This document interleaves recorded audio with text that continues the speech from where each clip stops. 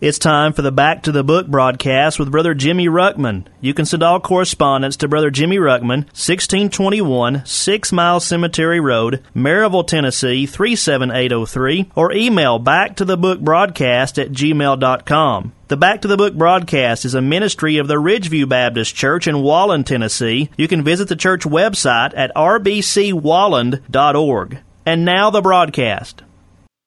Please take your Bibles once again, turn back to the book of Romans, chapter number 7, and we're going to conclude this chapter and maybe barely begin to touch into chapter 8, and then we'll probably save the majority of chapter 8 for next week if the Lord will help us, if that's what God wants. We've been dealing so far this week on this third question. They basically asked, is the law sin? He's been showing how that by the law, we're condemned to death. They're saying, well, is that which was supposed to be to life then? It's been made death unto us. Is it wicked then? Is it wrong? And Paul points out, no, the problem is not with the law, never has been. The problem is with us because we have a sin nature. There's the law of sin working in our members, that when I see the law of God and agree with the law of God and delight in the law of God, that law of sin in my members wars against the law of God, and I end up falling flat on my face, and I'm as guilty as sin before God.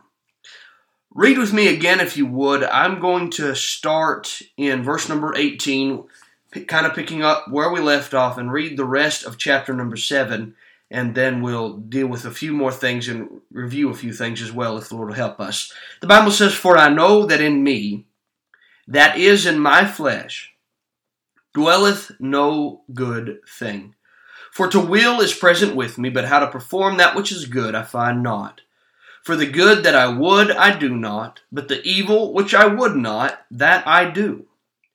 Now if I do that I would not, it is no more I that do it, but sin that dwelleth in me. I find then a law, that when I would do good, evil is present with me. For I delight in the law of God after the inward man. But I see another law in my members, warring against the law of my mind, and bringing me into captivity to the law of sin which is in my members. O wretched man that I am, who shall deliver me from the body of this death? I thank God through Jesus Christ our Lord. So then with the mind, I myself serve the law of God, but with the flesh, the law of sin." I want to state this before I go any farther. I don't want to forget this. Verse number 25 is not teaching bipolar Christianity. It's not okay to make Christianity all spiritual, as far as all mental, without ever changing the inside. That's not what it's about. That's not what he's teaching here. Rather, he's showing us two different natures, and the majority of chapter 7 has been focused on Paul attempting to live up to the law of God in the power of his flesh. Now, we're going to find out even in the next chapter, we're not to walk after the flesh, period. So he's not saying, as long as my mind's okay with God, I can live in my flesh any way I choose. That's not his point. By way of quick review, here are these legalists, these people wanting to bring Christians back under the bondage of the law, back to legalism. And Paul just points out, you never could live up to the righteousness of the law before. What makes you think you're going to be able to now? You cannot, because in the flesh, there's no good thing. We are incapable, unable to live up to the righteousness of a holy God in the power of our flesh. So the law, number one, we said, was only designed to reveal our sin. When that law is given, we find that it aggravates or arouses the sin in our hearts and just manifests it. It puts the light right on it, makes it mad, and it wants to break that law of God, so to speak. We find that the penalty under the law is always death. So when it arouses that sin, now I have committed a crime against God that is worthy of death. So the law is simply doing its job, but our nature is simply running its course, which is against the law of God. It's always been against the law of God. It cannot ever be with it. The Bible says in the next chapter, verse number 7, he says, because the carnal mind is enmity against God, for it is not subject to the law of God. Notice the next phrase, neither indeed can be. It's impossible for any man in the power of his flesh to live up to the law of God. So why did God give the law then? Because God wanted man to see through the law how wicked and guilty we are. He said, but sin, that it might appear sin, working death in me by that which is good. Here's the reason he gave it. That sin by the commandment might become exceedingly sinful. A major part of the problem today is that people do not see themselves as sinners before God. They do not see themselves as God sees them. And when you call them out on that, when you shine the light on the sin, they get mad at you. They do the same thing the Pharisees do. They think they are good. They think they are okay, or they have convinced themselves and deceived themselves into saying, oh, I'm good before God.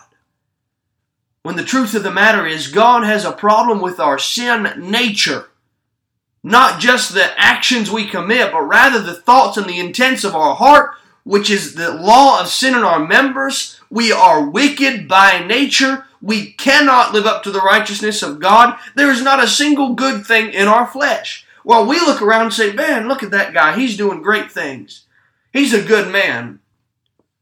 God said there's none good. Because even our righteousness is. There's an element of pride in it. Look at what I've done.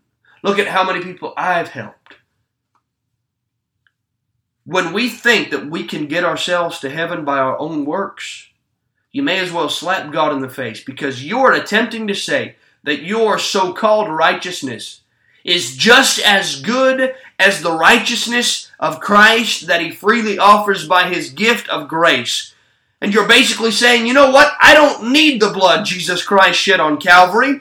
I don't need Him to take my penalty. I don't need His righteousness. Rather, mine is good enough by itself. And I'll just let that stand before God, and God will accept it. I hate to be the bearer of bad news, but no, He won't. And that's Paul's whole point. We can't live up to the righteousness of God. So we find for salvation or for holy living, either way, there can be absolutely no dependence on the flesh. If we want to live the victorious Christian life, it will not be lived in our own power. You need to get a hold of that. I need to get a hold of that. Because so often we as Christians think that we can live up to God's standards. We have a Word of God that tells us what is right and what is wrong. It is the law of God. But without a dependency on the Holy Spirit of God through the power of the Word of God and His Spirit, if we don't learn to be dependent on God, we'll never be able to live the life that He really wants us to live. And if we keep on trying to fulfill this external checklist of do's and don'ts in the power of our flesh, you'll find it's impossible. And you'll drive yourself crazy attempting to do all the right things, but with the wrong power.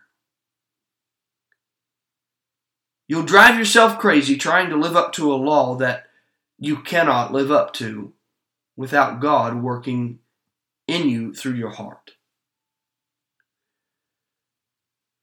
God gave the law simply to expose to us our need of Him for salvation and for all of life. The need that we find from this is for an external power to deliver us from the body of this death. We find a little excerpt right at the very end of this chapter. Jesus Christ is going to be the answer. And our mind is going to be part of the answer. That all comes into clear view in chapter number 8. But before I move on, I want to show you something else, and we may or may not touch on chapter 8 tomorrow. I'm not sure yet. But I want you to look with me in Mark chapter number 10. I want to show you how God uses this law and how it ought to work in your heart.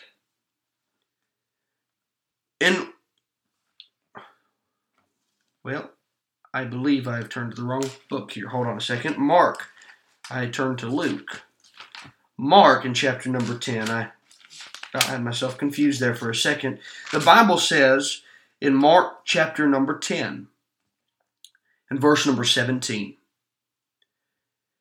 And when he was gone forth into the way, there came one running and kneeled to him and asked him, Good master, what shall I do that I may inherit eternal life?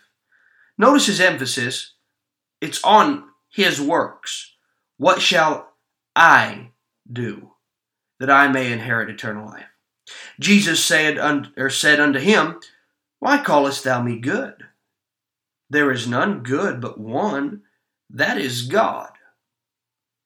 Thou knowest the commandments. Do not commit adultery. Do not kill. Do not steal. Do not bear false witness. Defraud not. Honor thy father and mother. He answered and said unto him, Master, all these I have observed from my youth.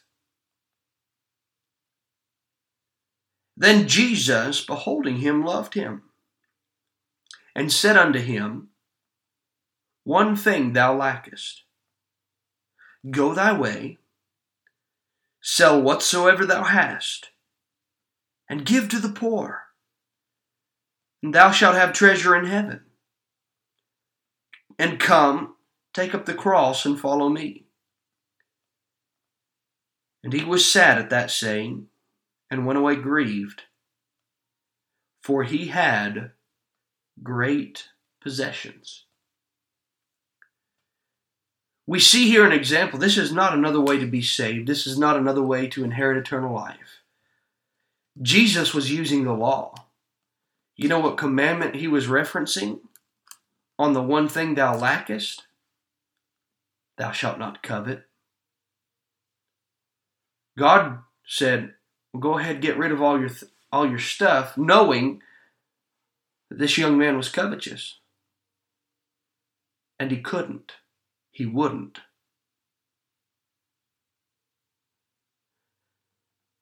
God used the law to show this young man who thought he was all right before God, to show him you're not.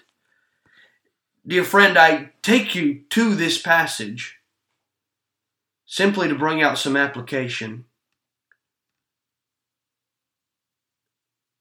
The law is here for us the same way today. God's not done away with the law for all mankind. Rather, we, once we get saved, have died to the law and are brought into a marriage union with Christ, given the power to live for God. That's explained in the beginning of chapter 7 in verses 1 through 1 through number 6. God wanted you to see your wickedness before Him so that you can understand the only answer, if you'll ever make it to heaven, won't be through what you do, my friend, but rather it'll be through your faith and trust in His finished work at Calvary.